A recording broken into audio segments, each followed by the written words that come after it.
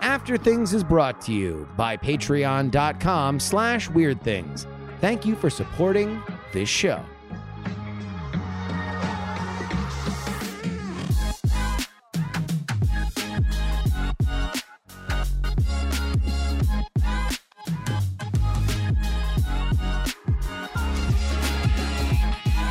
Hello and welcome to After Things. I'm Andrew Main, joined by Mr. Bryce Castillo. Hello. Brian Brushwood. Hello. Justin Robert Young. Yo, what up? Gentlemen, this is the After Things show where we help people with after things, or we help ourselves do things after. Mm-hmm. After the things. Yes. And speaking of things, anybody ever use Things? Oh, I use the Things app all the time. I did very briefly. It had too many bells and whistles and switches. And so for anybody's brain that melded with it, good on you. But I have a very smooth brain and it did not cotton to things. Hey, Bryce. Hey, you still writing things down on note cards? No. What? No, not at all. Turns out I stopped doing that. Really? It was helpful. It was helpful in solving a specific problem, but I've gone back to things and to trying to do things, and I've got a little tip that might help if you need some productivity stuff. And this doesn't have to be things, but I did this on things. You're not using enough emoji. Mm-hmm. Okay, are you telling me specifically, or is this just You're not using enough emoji. The dam is breaking. Emojis. Explain to me why it's better to open up a menu and hunt and peck for a picture of a thing rather than use an emoticon at most. I mean, is that what I told you to do? I'm just saying you're not using enough emojis. Do you think you're using enough emojis? Are you using enough emojis? It's been a hot minute since a parent of mine has tried to get me into a trap. No. But this is a fun revisit of what that feels like. So I don't know, Bryce. Am I? So one of the things that with the Things app that is a little tough, I kind of use it as my everything planner. So when I have a thing in there, I throw it for either this is my today to do or this is coming up on a day. And one of the things that was tough was just kind of feeling like there was a whole wall, just a whole waterfall of a million things to do, and not easily having a way to like overview it or or take a sense of it. And so one of the things that I did using their project. Don't silence it, Bryce. I sent you a text. Okay, I'll get to it in a sec. I'm using more emoji. Did I just see? Because I just saw Bryce very professionally refuse to glance at his watch and mute it unseen to continue his monologue, and then I saw another co-host on this program. What's a word other than professional? To interrupt the show to point out how Bryce was being professional. Well, this is certainly emoji. Yeah, they are emoji. I'm using more emoji. But I have started on things when you have something in one of their areas, it shows it. And at first I was not doing it because like this is just more text. There's just more words everywhere, and it's a lot of the same words. And so now I put a little emoji in there. And now when I look at my things, I know what all these things are. I know what these things are at a glance, and I've got icons there. And what is the bag with the $ on it mean? It's for marbles. Okay. It's for marbles. Look. Oh, it's not this is a profitable enterprise and this is a bag of money.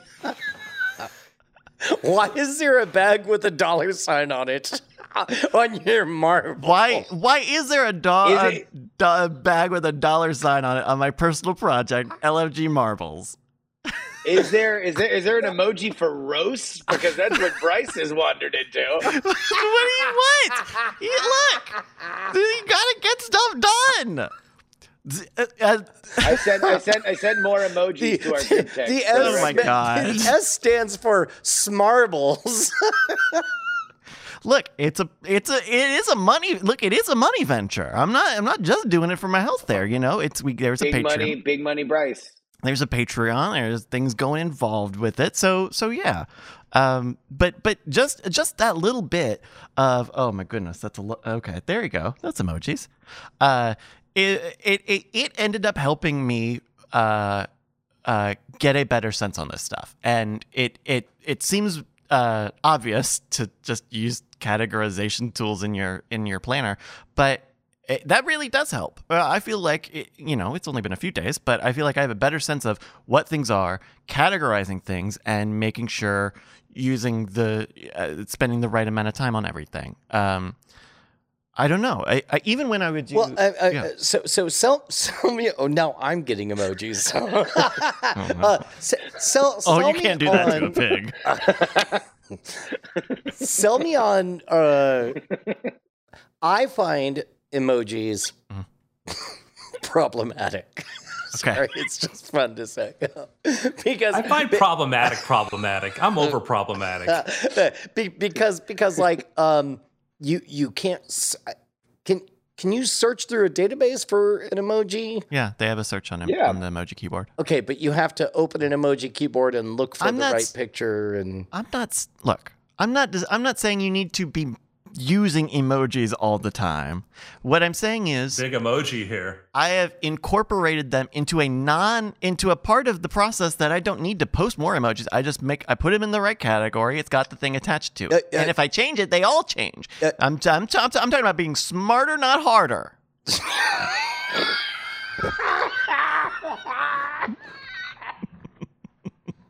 I feel like we walked into a Project Veritas video.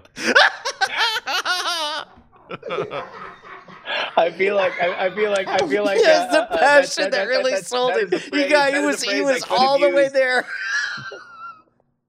That is a phrase I could have used after a few underwhelming first dates. Okay. I'm not saying you need to use emojis more. What I'm saying is that I have integrated them into a part of my productivity workflow that is a soft organization. I hope somebody's clipping all of these. It's an organizational tool. I didn't even mean that one. That one I didn't even mean. You never do. All right, can we maybe take a sojourn off into because I have finally admitted that anybody younger than me doesn't appreciate emoticons. They all just scream old person, but they do like emojis. And so I have a few emojis that I think are universally inoffensive and a good way to almost like replace the period in traditional text. The best of which is like almost anything I say, I can end with the smiling faced halo emoji. Like, I'm great. I'm an angel. Like, if it's sarcastic. Give me an example. Please give me an example. This sounds unhinged. Actually, I'm going to search my texts and see how often they show up. How about that? While I'm looking for that, there we go. I had a similar thing when I was learning some of the Swift and some of the JavaScript stuff. Is when they would just incorporate an emoji, just hey, like use it, and even that little interruption of like, oh, instead of like trying to come up with a string or some sort of data or something, just use an emoji, and that kind of gets you that gets you where you're going. It adds a little bit of color and a little bit of pop, and it can be done smartly. So I'm not saying you need to be in the emoji keyboard all the time. So I just did a search for every time I've ever used the Halo emoji, and the first one that came up was a text on December 30th from me to Dan Carlin that said, "Hey Dan, I'm sending you this link before Justin finds out. I'm strictly forbidden from sharing anything until it's done, but Justin is off watching Avatar 2 and therefore won't get in trouble. Therefore, I won't get in trouble until after he finds out later. Halo emoji." That was a good use. For the record, this was an actual violation of trust. This was that he's not theatrically doing it. He was sending it to Dan Carlin. but I used the halo emoji. A friend of mine at one point was a Nielsen person. He is not anymore. The TV counting folks, yeah. Correct. Here's a text I sent. If you're interested in binging Hacking System today, it premieres on Disney Plus. Halo emoji. And your argument that these are good uses that these are good use cases? Yeah, you're trying to violate somebody's trust in each one of these, Brian. Yeah. Oh, he's scrolling a long Halo way down. emoji? He had to scroll a long way down to find another Halo. Bonnie sent me a sports thing, and I responded all caps. Bonnie just sent me a sports thingy, and she said ha ha ha, and I responded with 3 Halo emojis. Sure. What does the Halo emoji mean to you? It's provocative. Brian, the art gallery owner. This blank canvas with a dime store cockroach nailed to it. What is so it? your argument is that here's this the is things the I've thing said. that you should be using. Just assume each time I heart my own text, I'm really hearting you. Halo emoji. Why don't you heart her text? Mm. Oh my goodness. Bryce, Yeah. did you see the Halo emoji? I'm told there was one. Yeah. There are government officials that I've haloed Provocative. emojied. Wow, I use it a lot. Guys, I use I'm this so emoji sorry, a Brandon. lot. He shouldn't have sent you the Halo. I use No. emoji all the time. Good. I knew a girl that like went on Twitter. She was on Instagram, like, oh, older guys who use emojis or whatever. I'm like, I'm not trying to pretend I'm, much younger than I am. I just like them. They're just helpful. They're just sometimes like I'm, when I talk, I have expressions and I put these in my face to sort of make things spin things. And with pure text, emoji is my facial expression. Well, I mean, it actually does solve a problem, which is, the internet and text in general is where context goes to die. That's something that I've said for a long time, and it is real when it's the reason why you really have to be careful about what you put in emails or text messages and stuff like that. And that often my recommendation for that is read it in the most exasperated, angry tone you possibly can in your head, and assume, especially if it's something that's emotionally charged, that that's how the other person is going to read it. So if you are writing something in all caps or in a bunch of question marks or something like that, understand that that's going to be read in a very specific way. What emojis do is allow you to bring context, a lot of context, in little pictorial form. I do think that it is extremely important. I do think that they are something that are very, very helpful. For example, if you are denoting sarcasm or a joke or something like that, to put a laughing emoji or something into it allows you to give context to something that could otherwise be read as serious. I don't think that people fully understand how much our language and communication, specifically written language and communication, is radically different when it is received versus what your initial intentions are. Emojis give you more control on showing context on that, and I think that it is an extraordinarily important thing. It's almost, would it be an overstatement to say it's almost like a legal advancement where it's like it denies anybody the opportunity to pretend like you're being sarcastic, rude, or secretly talking about another thing or whatever. If you label, I mean, I guess you could still be all of those things, but at least it is an explicit statement of, I'm trying to be this kind of way about it. I think it's more court of public opinion, right? So let's say that you get a text message and you are really upset about it, and you bring it to your friends or some kind of mutual friends with somebody that sent it to you. And you say, oh my God, can you believe this person sent this to me? It obviously means X. What the emoji gives the sender is more control over whether somebody else would say, I don't know, they put a laughing face. It kind of seems like they're joking, on the other side of it. It doesn't guarantee anything. It just gives more context. Right. And anyway, this is all, just zhuzh up your life. There are already things that you don't even know about that you can zhuzh up with more emoji. Put them in your calendar. For example, Put them in your email. I would argue the success of Notion was based upon its real easy integration of emoji. Yep. Mm-hmm. That's where I use it the most, and it also helps me think of these projects and stuff that I do. Like I have to think of, when I first started, what is the emoji that encapsulates this, and it gives me a conceptual idea of what I'm working on. I think that it's really rad. I do very much enjoy that part of Notion, and also it graphically just pops certain things, which is very important. Livability in something like that is extraordinarily important, and elevating it beyond just a simple utility. Yeah. I mean, even here, we record this live on Twitch, Twitch emotes are a whole thing. It's an economic model of this website is we have our own emoji. You can make your own emoji and share them, etc. Yeah, I forgot about Notion because, Notion has you. And I think that was a little bit why I liked the idea of, what was that calendar app we were using for a minute? calendar?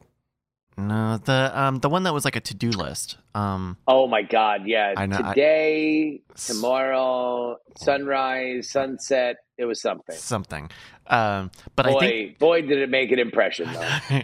But I think it attracted me because you would pick emojis, you would pick icons for your different tasks, and I think maybe that was all I needed.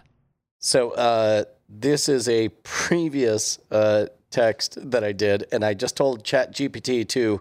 All I did was copy it, paste it in, and said, please add appropriate emojis to this. And it makes me wonder if ChatGPT might solve my problem, which is the hunt and peck nature of essentially going back to kanji or pictograms or what have you, the hunt and peck of emojis. Like if I could just say, type whatever I want and then just say, click a button that it's like, guess appropriate emojis, and then it does it. Yeah, I guess. I don't know. I think there's a personal style to it as well. I think that there's value in kind of having your own emoji. I mean, if you're not an emoji person, then. Bryce, I want you to have your own Netflix series called Zhuzh Up Your Life, and you go visit somebody who needs the zhuzh. Mm-hmm. And you give your own Bryce. Can we call it "Here Comes the Zhuzh"?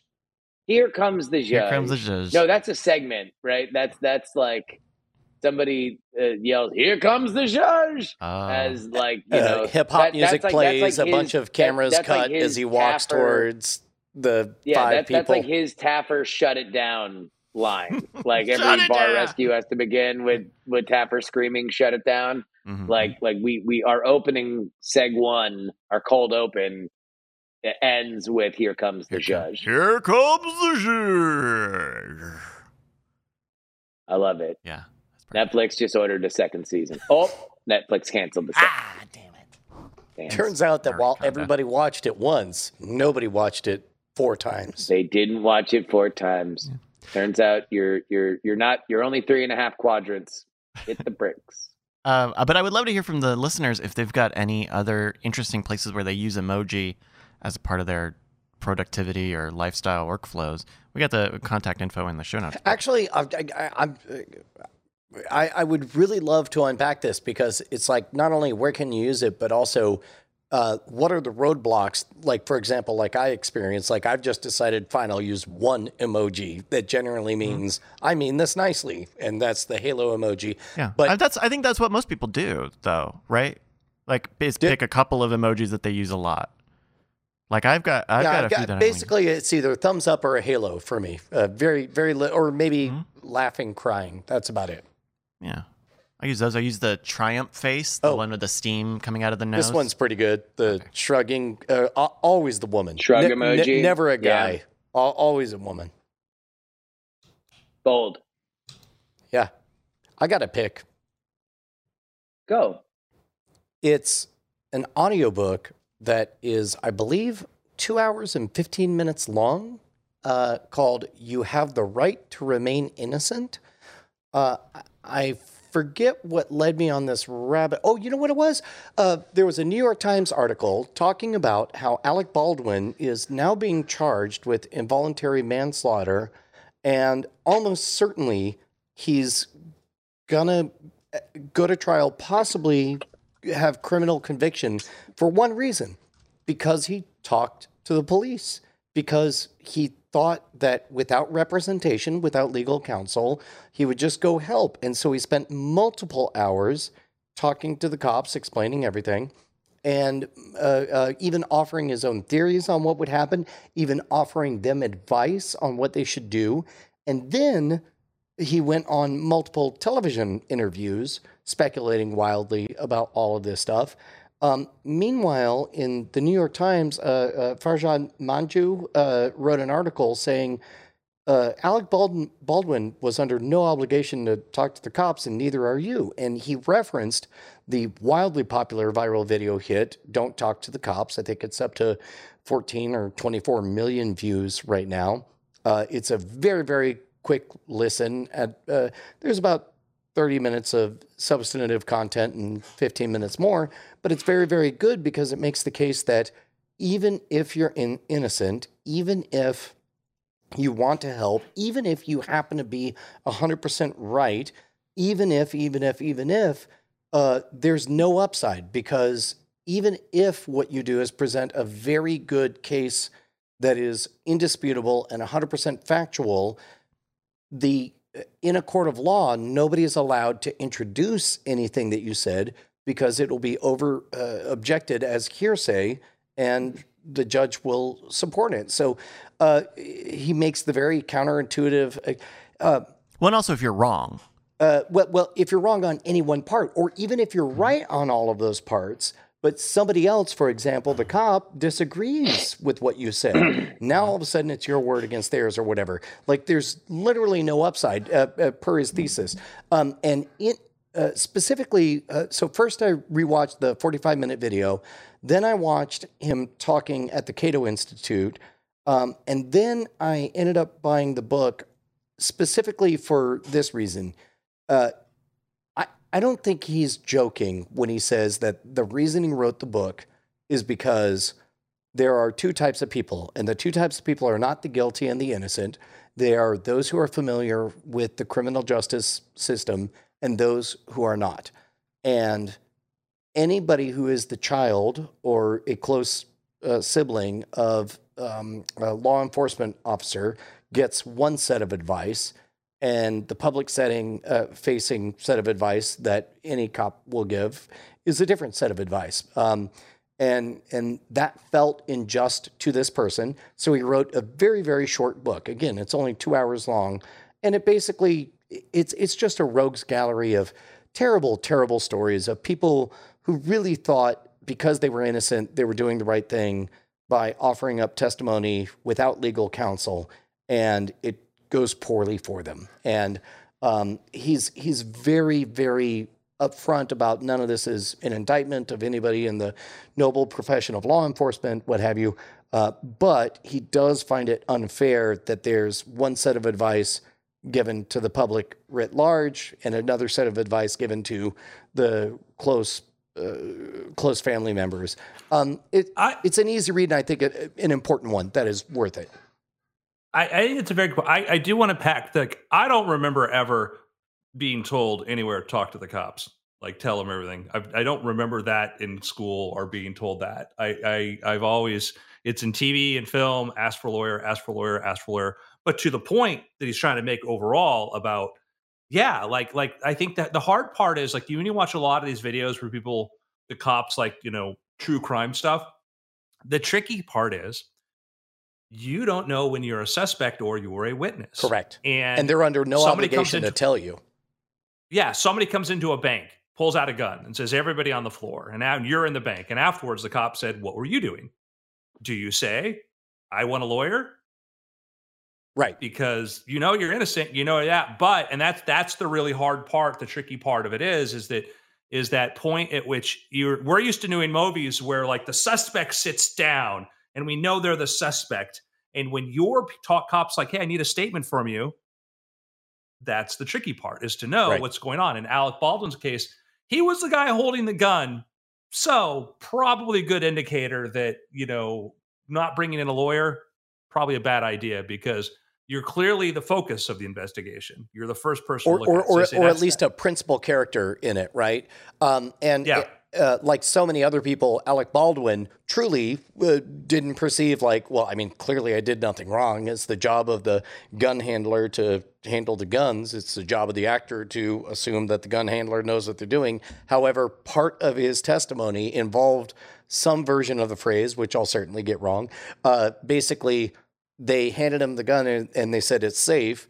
And they said, do you want to check it? And he's like, no, I don't want to offend this person. Yeah, I'm sure it's fine. Which now he's on the record, recorded or written down as being somebody handling a firearm who refused to engage to make sure that it was safe. A very, very minor detail that now is a significant portion of the trouble that he's in right now, And there's an argument. Yeah. There's an argument, you said, that cooperating with the police after this thing happened because of that maybe that was the right thing to do in that way. But the media interviews and all that other stuff, it was really disastrous, really, really disastrous. And that's when he goes into, when they go to bring up the case, you're going to probably see video clips from those interviews and things, maybe additionally to what he told the police. But the fact that that story may have evolved or changed over time, because he's thinking that he's only trying to win a PR war. And, meanwhile, a woman is dead. Right. Well, and one of the things I like about this particular book, You Have the Right to Remain Innocent, is that it's basically just a list of cautionary tales of perfectly good, legitimate, innocent folks who could not conceive of a reason to not talk to the police without representation. And he does go into, hey, now keep in mind, look, yes, I'm not saying when you're pulled over for a traffic stop, refuse to talk to the cops. If you're trying to report a crime, of course, you talk to the cops. He says all of the very sensible situations. He says, I am talking about when something happened and you are a principal character. Do not trust yourself to think you understand, because this guy's I think the metaphor he gives out at one point is, imagine that you were offered $100 to get into a boxing ring and fight someone. You're like, sure, why not? That person has had 30 years experience of just knocking people out in the ring, you know? Yeah. That's your whenever you watch these, true crime documentaries and stuff, and you see the people talking to the police, all the police officer does all day long is talk to liars. And, your experience with police, probably most people is very, very limited. And that does sort of say that you can get a lot about policing, though, that people have more interaction with police, kind of know how to lie. But point is, it's you're just not prepared. You don't know the direction. And also we've seen, the prosecutorial overreach. We've seen in situations where, what did Martha Stewart go to jail for? Right. Not doing anything illegal except for being incorrect in her statements to the police. She lying. did. Arguably, that what the trading, the insider trading, could have been a fine, could have been was breaking the law, but the other person who was fully cooperative, whatever, apparently just got like a fine, and that was the thing. Yeah, it was the lying, because that was the bigger their goal of a prosecutor is, what is the biggest penalty I can get you for? And if it's a minor infraction, but you lied about that infraction, well, I got you on perjury now. So it's just that's. And I think we've seen a lot of those cases. We saw the massage parlor case in South Florida, where first it was a sex trafficking thing that they were trying to look out for these innocent women. When they couldn't make that case, when all of a sudden it was looking like, they're not going to be able to make the case because they had to deal with high power attorneys, it became, we'll go after the women. And that's one of these scary signs of they wanted a prosecution. And even though they said, we're here to protect you, well, no, we're going to actually arrest you because we can't make our other case. Wow. You Have the Right to Remain Innocent. Yeah, from James Duane. It's a very, very short read, worthy of just reminding you, even if you are pretty certain you already know everything it's going to say, you're probably right, but can't hurt to hear it again. My pick is the Fraternal Order of Police. I don't know who these people are, and I'm with you, brothers. My pick will be the Things app. I've talked about it so many times, but I really dig it. I think it's really intuitive. I think that it is. It's like a blank piece of paper. You can build it kind of how you want, but it has a lot of intuitive features built inside of it. That does take it does take a while. I won't lie. It takes a minute to get it set up the way you want it. But once you got it set up, then I don't know. It feels really natural to the way that I work. So the Things app on iOS. My pick is blank paper. Okay, yeah. Sure. No, actually, I watched the first season of the show, and then I the pacing towards the latter part of it kind of slowed down a bit for me. But I stuck through it, and then I said, okay, let me go watch the next season. And I just binge watched the next season in a day, and that is Slow Horses on Apple TV. What's the premise of Slow Horses? I don't know that one. So Slow Horses, it's based on a series of novels, and it's about this British intelligence office called Slough House, and where Slow Horses comes from. And Slough House is, if you're an MI5 and you screw up and they want to get rid of you, but they don't want to just fire you, they send you to Slough House, to where this older spy played by Gary Oldman runs it. And his job is to sort of make your life so difficult that you just decide to quit. And he gets so it's a group of very misfits within the spy world who end up having to, solve some pretty big cases. And it's Gary Oldman's great. The cast is fantastic. And so it deals with a lot of backstabbing, et cetera, whatever. But it's a really cool premise and setup because he's a really great spy, but he's a complete slob. I won't spoil the introduction to him when you meet him, but he is, his employees, will criticize the fact that watching him eat is disgusting and whatnot. It's just Gary Oldman just pouring into a role and making it great. And anyhow, so Slow Horses on Apple TV season 1 and 2. Nice. Gentlemen, it's been after. Oh, I like that.